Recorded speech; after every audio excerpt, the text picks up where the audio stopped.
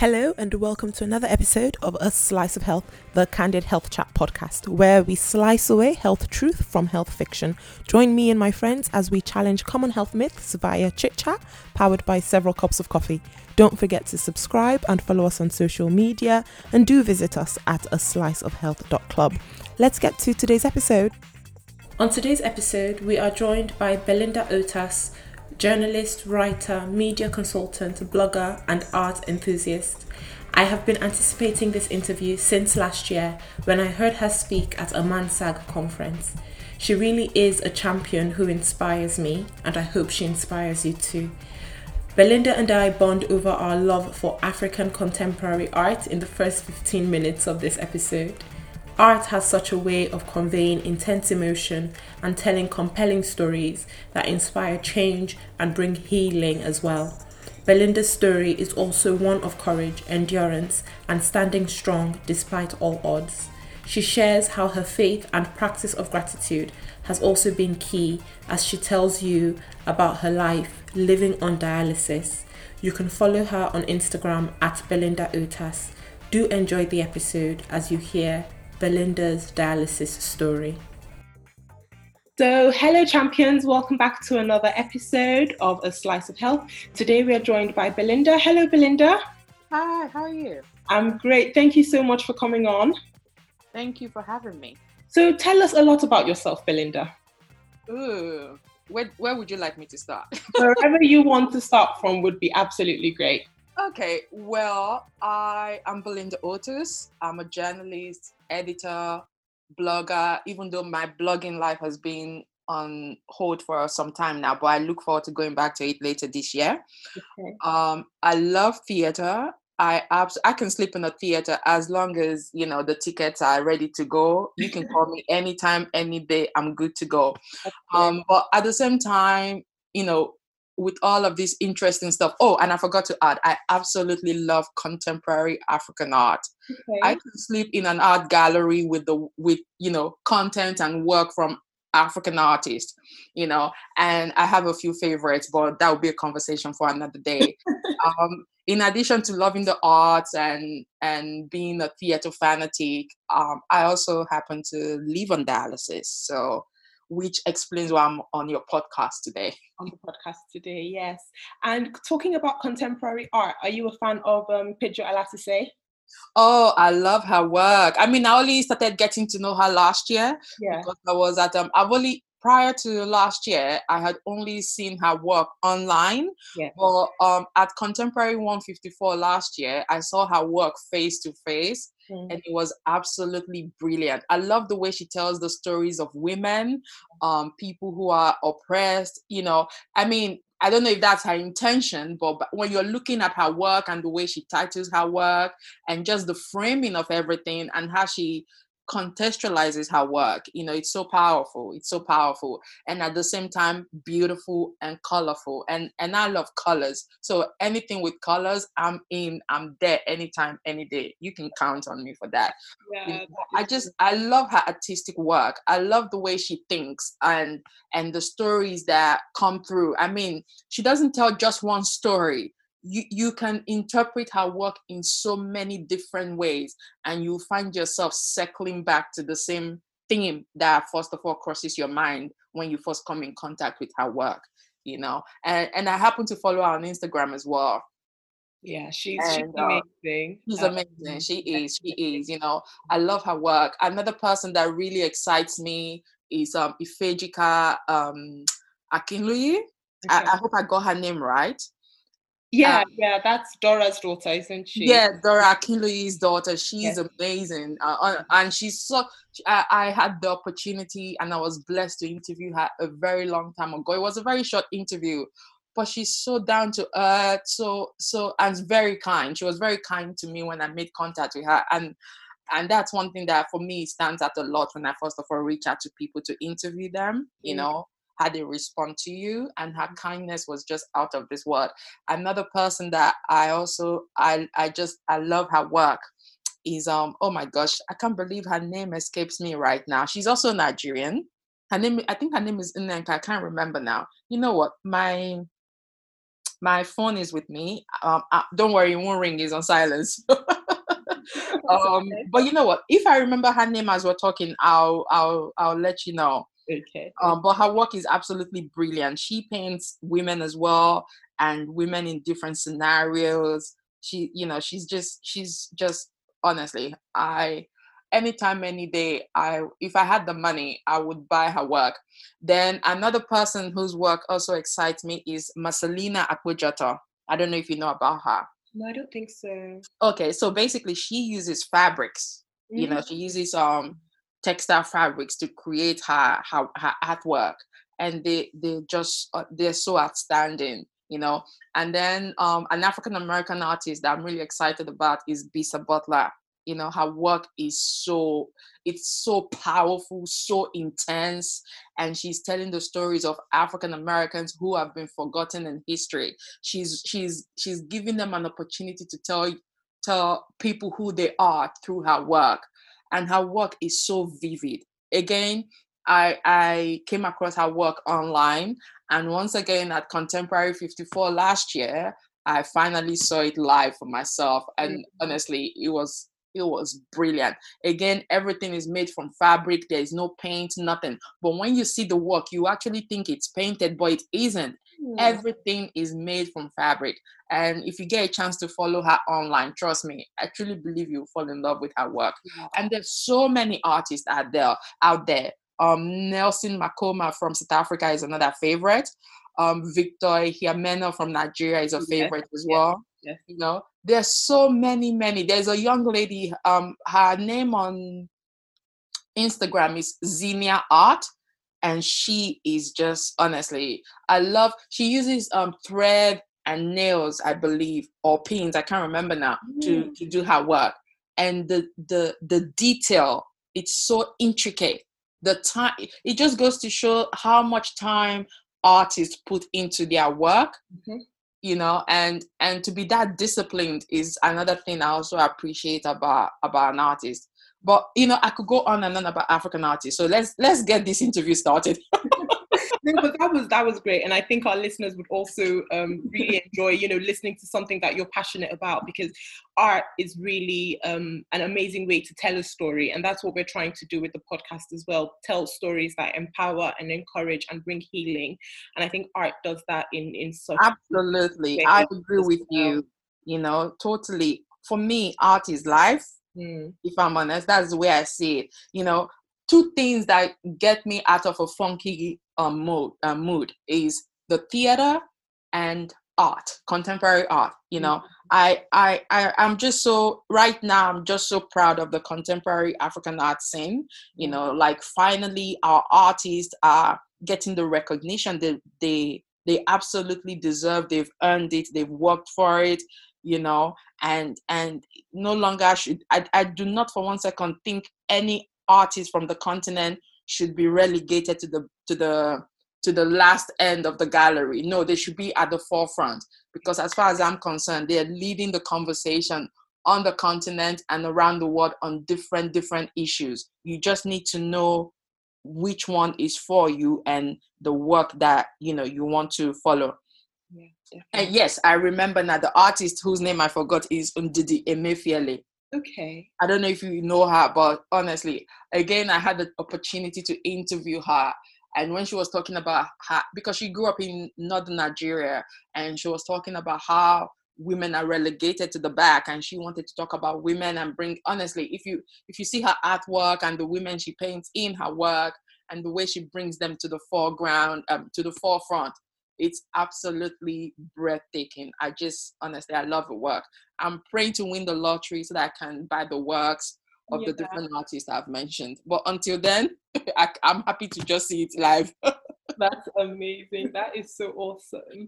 And you said something at the beginning, which is, one of the reasons that we've invited you and you've graciously accepted to come on the episode is that you are currently going through dialysis regularly.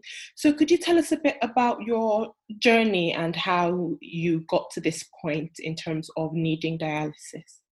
Ooh.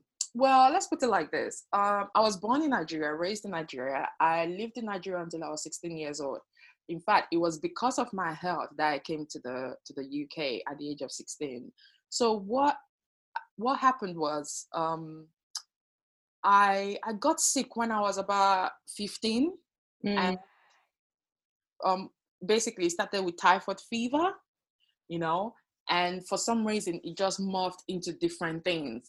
From typhoid fever is ulcer, from ulcer is I've got holes in my skull, you know, just different things. And for a whole year, no one could tell my parents what was wrong with me.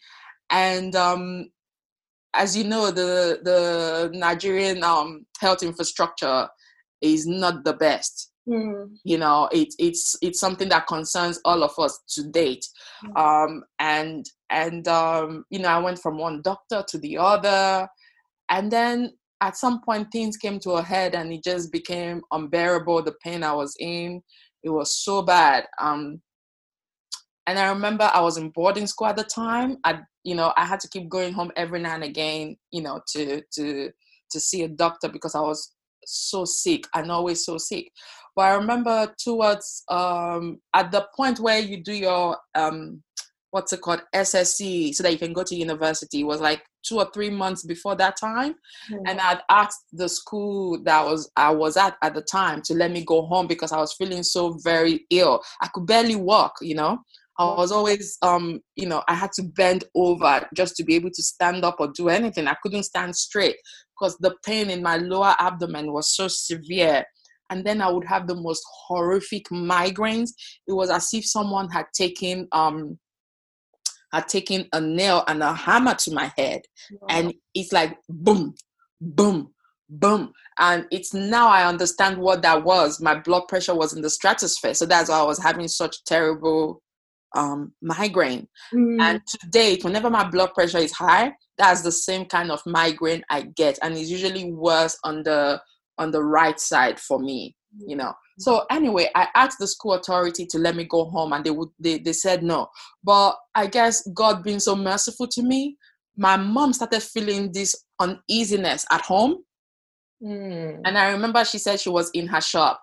My mom is late now, but whenever she told the story, because she owned the supermarket at the time, on this particular day, she said she was in her store and she had said to her girl who, like the lady who used to work with her, to say, "Oh, let's close. It looks like it's gonna rain," because the sky had gone so dark.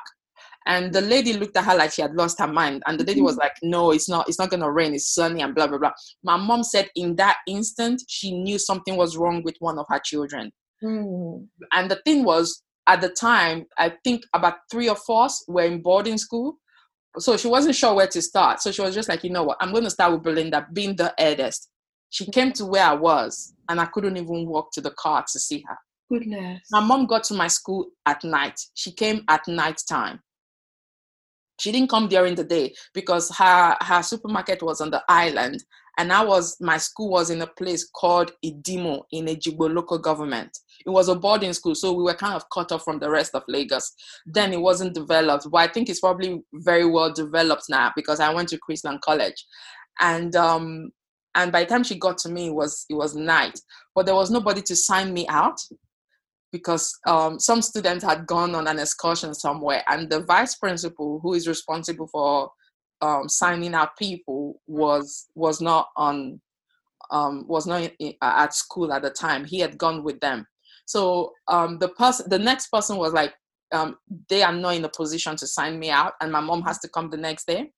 Wow. And as my mom was on the way back home, the school bus was coming back. So as soon as my mom saw the school bus, she turned around and she spoke to the vice principal and everything. And she said, "If I don't take this girl home, my husband is going to have me," because she's very sick. And she was really very concerned about the state I was in because I had lost so much weight.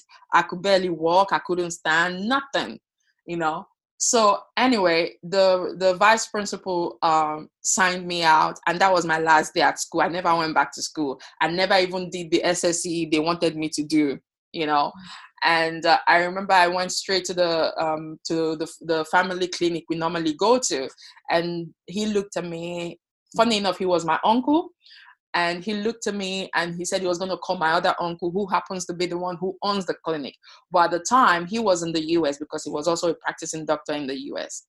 And so he just gave me some painkillers to help me. And I went home. 2 days after I got home, in the middle of the night, I started screaming my head off. My abdomen was, I was in so much pain. It was horrible. So my mom took me back to the clinic. My uncle saw me and he was honest to my mom and said he doesn't know what's going on, but he's going to go call my uncle. And in the interim, my mom called my dad, who was away at the time. So my dad told her to take me to a different hospital. And when we got there, they were so sure it was my appendix that was giving me hell. And they decided to operate, But I remember this vividly. While I was in so much pain and, I was in and out, because sometimes I could barely speak. I'll never forget this. The anesthetist came in. He took a look at me and he said, no, it's not her appendix. She's having renal failure. Yeah. And I didn't even know what renal failure was, But I remember that the other doctors shut him up and said, no, they can bet their life on it. That is my appendix, da. And I remember he took my blood pressure. My blood pressure was around 190. It was very high. Honestly, it was so high that if as a 16-year-old, I didn't understand any of these things that was going on around me. As much as I remember some detail, but I didn't understand it. I didn't know what blood pressure was. I didn't know what renal failure was. Up until that time, I'd never even thought about what the kidney does in the body, Yes, yeah. So, anyway, my uncle, who had already said, oh, he's going to go speak to my other uncle in the US and tell him the symptoms I'm demonstrating, or the symptoms that he can see. He did go ahead to call my uncle. And because of the time difference, by the time my uncle got back to him, they had already taken me to the theater, operated on me. Now, mind you, before this time, my kidneys were still working. I could still pass urine and all that. But by the time they took me to theater and back, the kidneys had stopped working because I guess the stress of surgery was too much for my body to handle. Of course. And by the time I came back from surgery, my kidneys were gone. Now, this is the joke. You take me to surgery, your anesthetist tells you that I'm having renal failure. You bring me back from surgery, and then you put me on a drip. Oh my God. Yeah. So they are pumping me with drips. And by this time, my uncle got back to us. And what he said was, it's not her appendix, it's her kidneys. Don't let them operate on her. But it was too late. Oh my goodness. Yeah, and that one action, taking out my appendix, changed my life forever. And I remember 3 days after, I started swelling up. Of course. And at this point, then I came back to my parents and said, oh, my kidneys are failing. This is after they told my parents that it was my appendix before. And yeah, that was it basically. And I remember after a week, they sent me home and they said, oh, they're really sorry, but there was nothing more they could do for me. And they actually sent me home. They didn't even have a dialysis unit in this particular hospital. Nothing. You home to die? Yeah, they basically sent me home, and they gave my parents the name of a nephrologist at Lute Hospital, and told my parents to go and look for her, that maybe she can help me. And so I get home. I'm not in the best of health.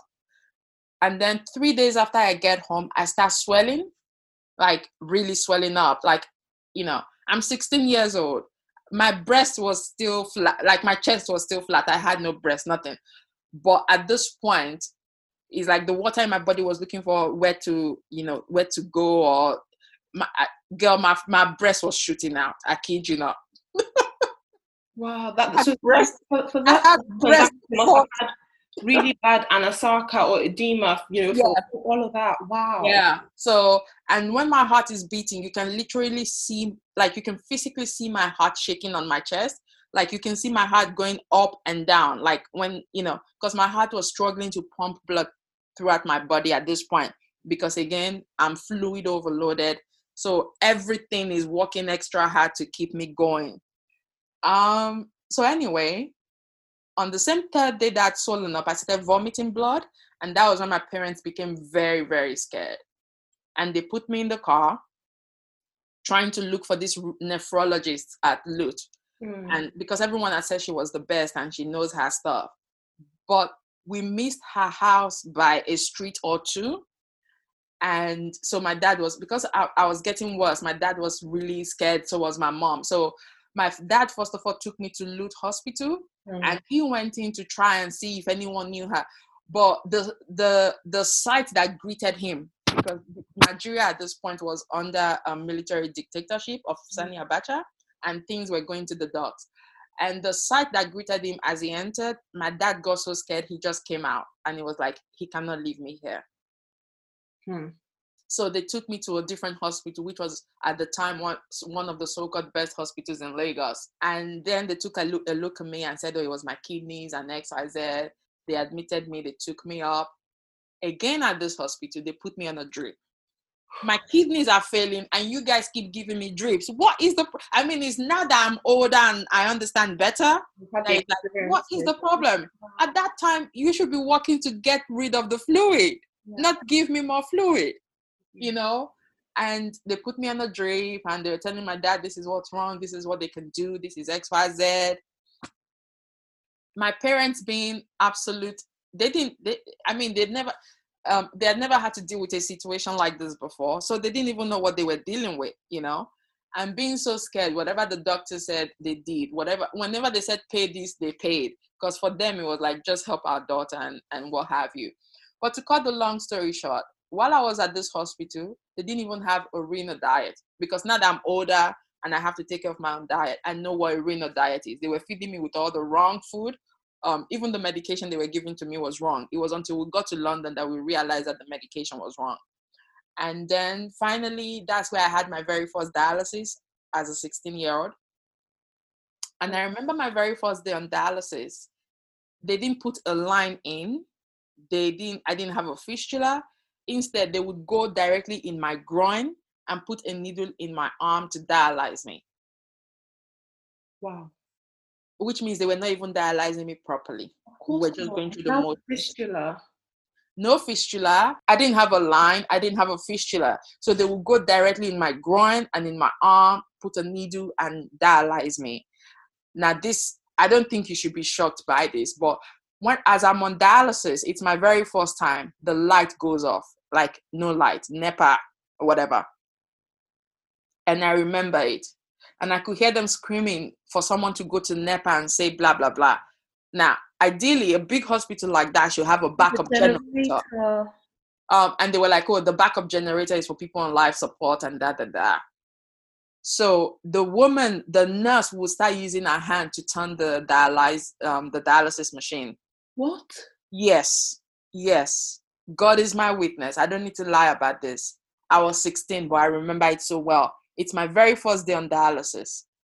The light goes off. She's using her hand to turn the machine, you know, the pump on the dialysis machine. She's using her hand to turn it. Now, mind you, at the time, I wasn't fully up to speed with what dialysis does or the components or mechanisms of a dialysis machine. Mind you, I could have clotted within minutes. You understand? Because even here in the UK, say for example, my dialysis machine is alarming. The first thing they do is ensure that it stops alarming and then check to make sure I've not clotted or anything, or see if I'm clotting by any chance or for any other reason why the machine is alarming, or if my line is clotted. You understand? That's what you check. And I could have clotted on that machine with her using her hand to turn the pump. You understand? Yeah. I mean, my normal pump speed at the moment is 300. Sometimes I do 350. But here you are using your hand to turn the pump of a dialysis machine. That's not a pump speed. That's child's play. But that's what I was dealing with. To cut the long story short, in the long term, after a few weeks at this hospital, it became apparent that they didn't know what they were doing. And God was on my side the whole time. I'm a woman of faith, and I always talk about my faith when I talk about my story. I do remember there was one particular evening, one of their own doctors came to my parents and said, "You need to get her out of here. They don't know what they're doing." Yeah, this was one of their own doctors. He had just my parents started talking to him. He was a junior doctor, and I think he had just finished his medical school at the time, and this was probably maybe one of his first jobs or something. But my parents had taken a liking to him, and they would talk to him and really engage with him, and he too took a liking to my parents, and he just, in the short space of time, in that few weeks, he became like a friend to my parents. He would advise them, calm them down, and every time I remember he was always honest with my parents. You understand? And the main consultants of the hospital, they barely came around to see me. Whenever they came, it was one stupid rhetoric after another, and then I would not see them again until maybe a few weeks down the line or something, And to cut the long story short, my dad finally managed to find this woman, the nephrologist. Yeah. And when she came to have a look at me at the hospital, they would not let her see my files or my folder. And it was quite baffling why they wouldn't let her see what they had been doing. It was really strange. And also my dad found another doctor. I'll forever remember his name. His name was Dr. Awoshika. And he came to have a look at me. And he was the first one to notice that I had actually had a stroke. But imagine the hospital I was in, they didn't notice. Wow. Yeah. He noticed my left side was funny. I couldn't really move my leg or anything. And even to move my arm was a challenge. And also my face, the positioning of my mouth on my face had shifted. And I didn't know that those were signs of someone who had had a stroke, because I do remember my face was funny looking. My parents noticed it, but they just thought maybe because I was ill.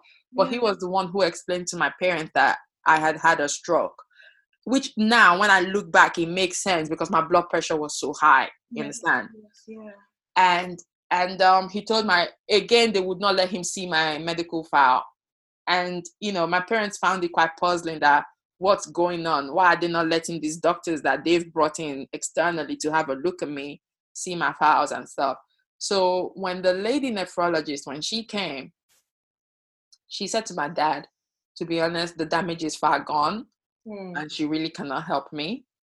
But if my dad can get me out of that hospital, she might be able to do something to help. And she recommended a hospital called Life Support Medical Center, and their specialty was renal disease. And it was like the most, how will I put it, the most up-to-date dialysis unit that at that time that we could find in Nigeria to help us. And so she advised my parents to take me to this place.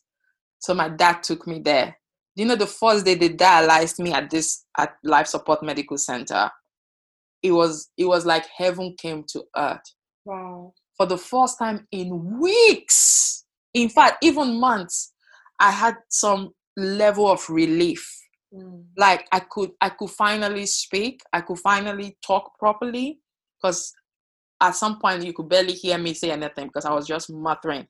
And because I was in so much pain, all I could do was, that's how my parents knew the pain was bad, or when it was really bad, I would scream, but it would take all the energy I had to scream. Oh, I forgot to mention, by the time I got to life support, I could barely see. Wow. Yeah, I couldn't see properly. It was as if one was partially blind. It was later that it was explained to us that because there was so much fluid, so the fluid was just looking for where it could store itself. So that's why I couldn't see properly. And after 2 or 3 weeks of dialysis at life support, I could see again. I could read and things like that again. But I remember the first time they dialyzed me, they took off so much fluid. My parents were in shock. Like, they couldn't believe that's the amount of fluid I was loaded with. The edema that you'd been in. Yeah, and then gradually my blood pressure started coming down. When my heart is beating, it wasn't as bad as, because when my heart is beating, whatever night dress I had on was just shaking. Like, you know, it was as if the breeze was blowing or something. It was that bad. And the lady that owned life support, I'm going to tell you a funny story. It was her and her husband that owned life support. The owners. Yes. Yeah. And you know, she was so kind to my parents, and she was so brutally honest, because the nephrologist had told us to go there, and I don't know if they knew her or not, but she said to my parents, there's nothing more I can do. I can only dialyze her. The damage is already far gone. It's irreversible, but I can dialyze her to get on a plane. If you can get her to London or the US, you at least have a chance of her surviving. She was very, like, she just put the whole thing on the table for my parents. At the time, my dad was working with some British company, you know, as an agent in Nigeria. Yeah. And so he was able to get them to help organize to fly me out and things like that. They organized a hospital for us, because my dad didn't know hospitals in the UK. He had lived most of his life, at least when I was growing up at the time, in the US. But getting to the UK was a safer and quicker option in terms of flight distance. Yes. You know, so we opted for the UK.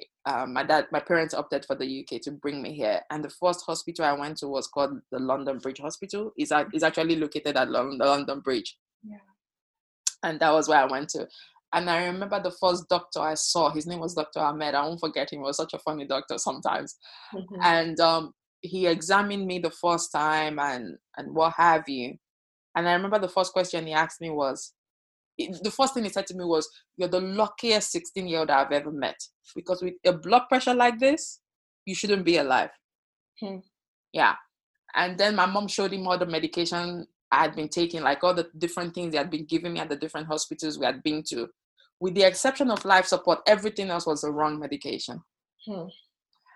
And so I started dialysis here, and they put a line in for me, because the doctor had asked my parents, oh, what were they using to dialyze me? So my parents were looking at him like, well, they just put a needle in my arm and da. And they put a line in, and they started dialyzing me. And then gradually, you know, things started getting better. But mind you, I mean, I have a picture that was taken of me the very first night I came to London.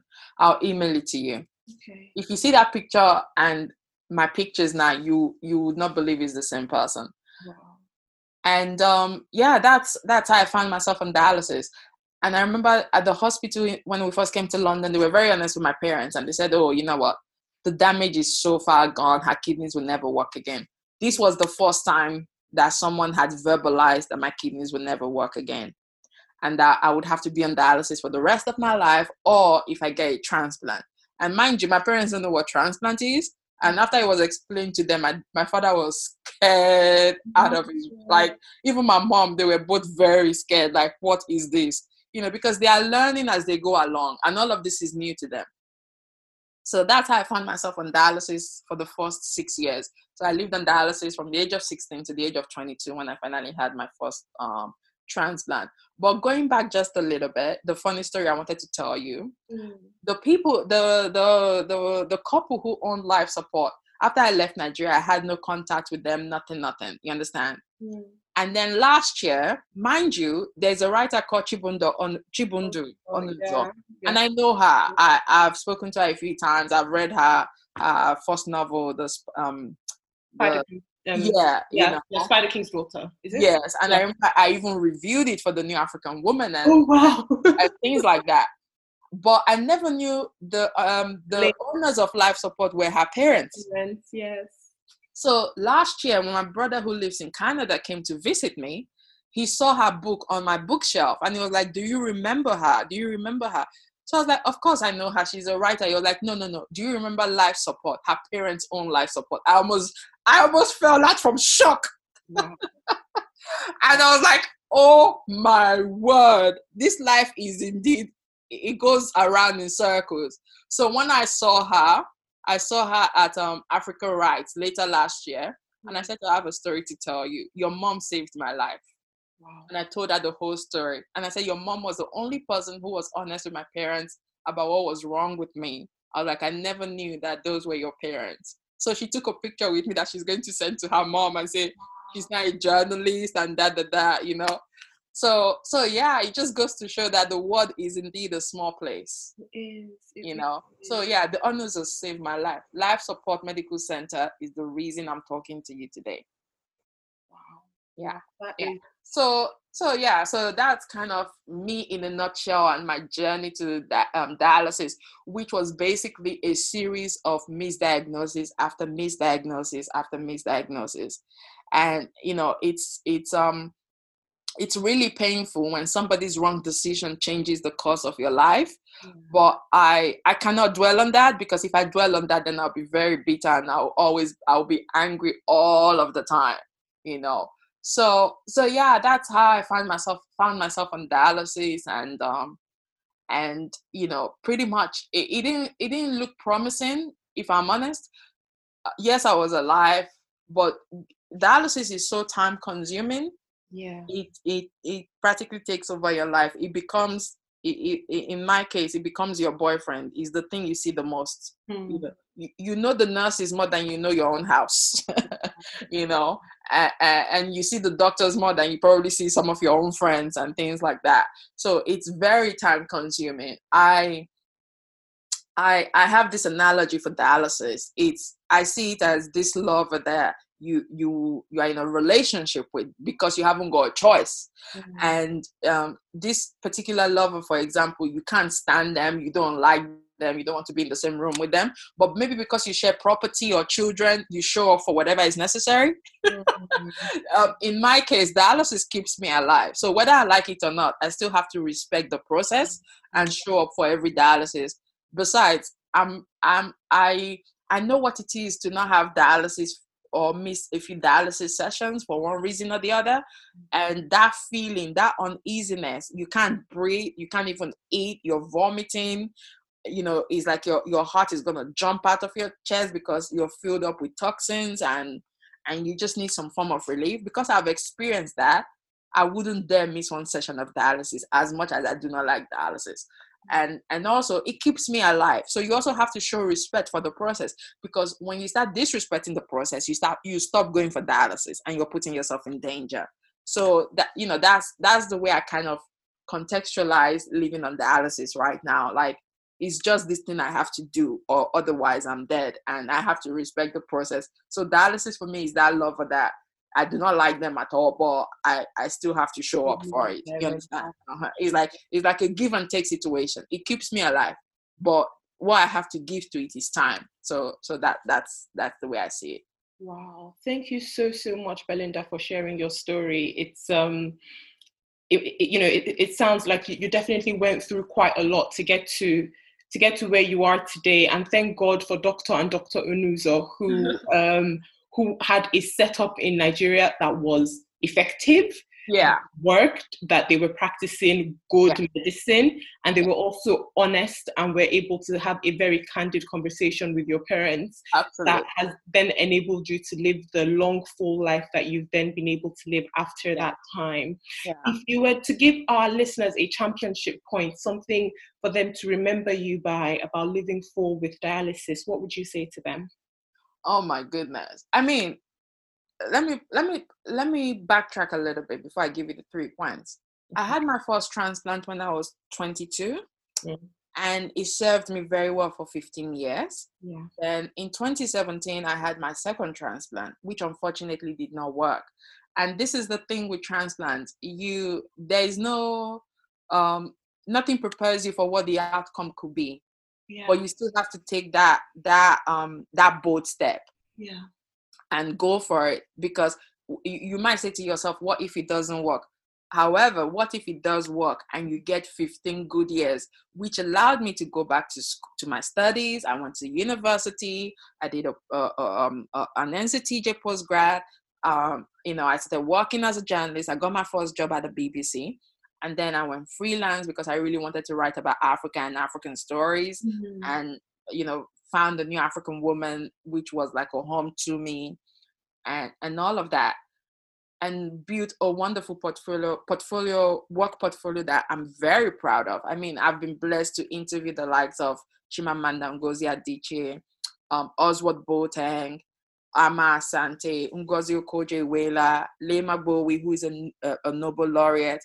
You know, if I was on dialysis, I might not have been able to do those things. But because I had a transplant, it gave me a second chance. And this is why I'm a big, big proponent of organ donation among the Black British community, as well as the African British community. And I do awareness work in that respect. Yeah. You know, so my first transplant was a blessing. It gave me so much. It gave me freedom to just be. Unfortunately, my second transplant did not work. And that's the other side of a transplant. It could well not work. But anytime, any day, I'm a proponent for organ donation and going for it, because I had the experience of 15 years of bliss with my first transplant. And it gave me a voice. I found myself, I got to understand me as a person, outside the identity of being on dialysis. You know, I'm so much more than just the girl who lives on dialysis. I'm a wholesome human being in that regard. And now that I'm back on dialysis because my second transplant did not work, I still do not like dialysis, but I'm not bitter. I take it every day, one step at a time. And I always say, you know, God has got me, and whatever this season is supposed to be for, it will also reveal itself in time. But the interesting part about being back on dialysis a second time around is that I went back on dialysis in 2018, January 2018. So it's been 2 years since I've been back on dialysis now. Prior to being back on dialysis, I spoke about my health and my journey, but not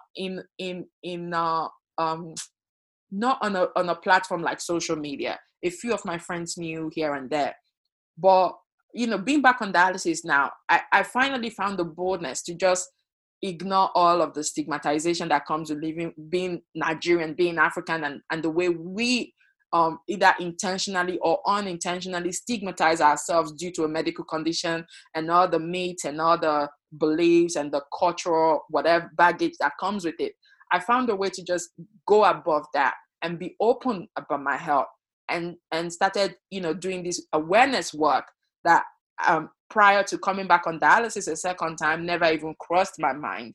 So in a way, I have found some level of purpose even with being back on dialysis. And to be able to talk about it openly, being invited to places to talk about it. I've done a TED Talk about it. I never dreamt about that. That never even crossed my mind, you know, until the coronavirus hit recently. I was preparing to go to the UK Parliament and also talk about living on dialysis, and why, you might be aware that a new law is coming into place this spring, where everybody is automatically on the organ donation register, and you have to opt out, you know. And I was, you know, I'd been invited by Kidney Care UK to come and share my experience on that. So if I'm going to say anything to your listeners, I think it would be, one, consider becoming an organ donor, because we are the ones who can help ourselves. And also, Black to Black, African to African, you have a better chance of a better match, and it working for much longer and being more suitable, you know. And we shouldn't be afraid to have that conversation. If we are not aware or we don't know, let's ask questions, because we're the only ones who can help ourselves. And it's one way of destigmatizing things and negating, or at least getting around the false information out there about the organ donation, as well as addressing the concerns and the fears that people have. If I'm going to say, I think the second thing I will say is, no matter the situation you find yourself, however good or bad, you know, I'm a person, I practice intentional gratitude. I believe being intentionally grateful for where you are allows you to look forward with hope and faith. And so the second thing I would say is, no matter where you are right now in life, no matter your circumstance, situation, at all times, it's always better to be on the side of faith over fear. And I think the third thing I would say is, no matter, no, oh, how will I put it? Live on purpose. Even with a health condition, even with your challenges, live on purpose, because that gives you the energy to keep going. And I say that from personal experience. You know, like in the last since 2017, when when the journey to going back to dialysis started, I had to question myself and what my purpose is, and what I'm here to do. And it really matters, because when you live on purpose and when you're working on living on purpose, there's a renewed perspective on life. There's a rejuvenation in terms of your energy to keep going. Now, that's not to say you don't get upset, or there are days when you won't be in the dumps, but there's something about having a purpose that it puts a smile on your face, and it gives you a newness to keep pushing, to keep going. And finally, when you're in the dumps, because depression is something I have to deal with, and it's a big part of living on dialysis as well, don't be afraid to ask for help. Like, seriously, don't. I've seen a therapist, a psychologist, in the last 3 years that I've been back on dialysis, because you need help to process what you're going through, and to unload or offload the feelings that you have that you might not be able to explain to everyone. So I found therapy to be a safe space, to open up. So I think those are the 3 things I would say: become an organ donor, live on purpose, and if you're in the dumps and you don't see a way out, ask for help. And if you're a Christian and you think it's ungodly to go to therapy, well, guess what? Jesus was the best psychologist in the world. I agree with you. That's the way I say it. I say it because he always knew what to say when people were in the dumps, and had to get them out of it. And I know we're living in a really surreal and strange times with the coronavirus. I mean, I've been told to stay indoors for 12 weeks. The only place I go to right now is the hospital for my treatment. And sometimes I get nervous because some dialysis patients, unfortunately, have died as a result of getting the coronavirus, because of their health, because of my health, I'm in the vulnerable at risk group. I've had 2 transplants. I've been on immunosuppressants since I was 22. So and it's probably like that for other patients, and so it's a scary time to have a medical condition that is considered chronic, you understand? But I try to keep myself upbeat. I try to remain hopeful.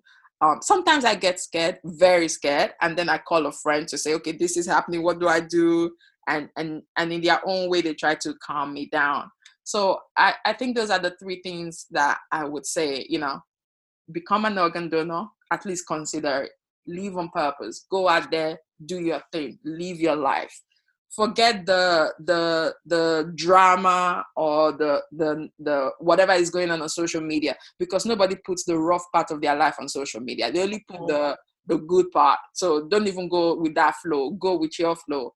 And whatever happens, always faith over fear. And if you need help, don't be ashamed or afraid to ask for help. I love that. What saves you? Yeah, faith over fear, and ask for help when you need it. There's no shame in asking for help. Thank you so much, Belinda, for sharing your story. I'm sure it's going to go a long way in encouraging our listeners. I hope so. I really hope so. And I look forward to a day. I think one of my biggest hopes and dreams right now is the day I will log into Twitter or Facebook and I don't see a GoFundMe by a Nigerian asking for help for a Nigerian who is on dialysis and they need help to go to India. I look forward to a day, and I pray it's in my lifetime, that we'll be able to take care of our own on our own soil, and we'll have the medical facilities for chronic renal disease, chronic heart disease, you name it, whatever it is. that a day will come when we are no longer beggars on social media in order to live, but we will have the infrastructure to take care of our own. That's one of my dreams and hopes for Nigeria as a Nigerian living in the diaspora. And sometimes that's not even sometimes, that's why I'm always very grateful for the NHS. You understand? Yeah. Because it's one of the reasons I'm still able to talk to you. I cannot tell you the number of times the NHS has come through for me. I mean, just last year, for example, in April, I was found unconscious and unresponsive in my flat.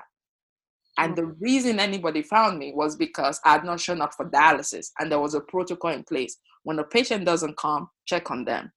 It took the police breaking my window down to find me on my bed, unconscious and non-responsive, and I was taken to the hospital.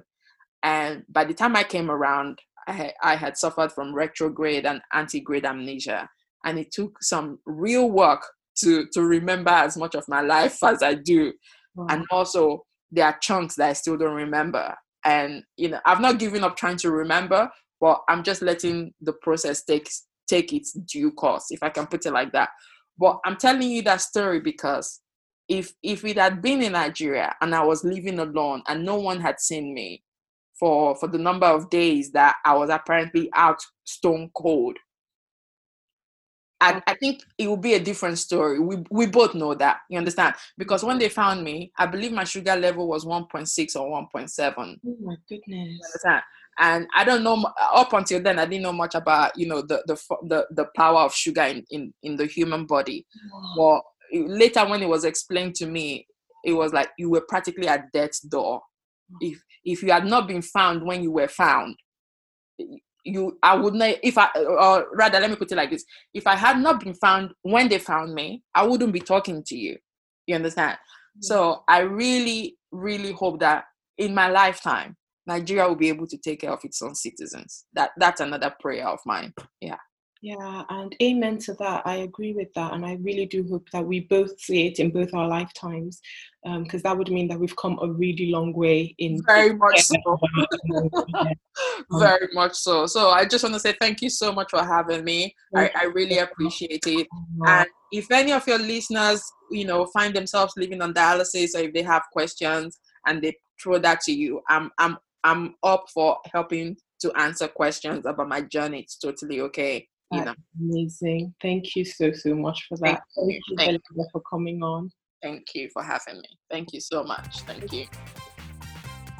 Thank you for joining us on today's episode. Do share this podcast with 2 people who have not heard about us before. Remember that this podcast in no way replaces advice from your own doctor or physician. Do subscribe and follow us on social media. Leave us a review on iTunes so that others can access the amazing content. And do join the club at asliceofhealth.club and drop us some suggestions or questions that you might have. Don't forget to be a health champion wherever you go by separating health fact from health fiction.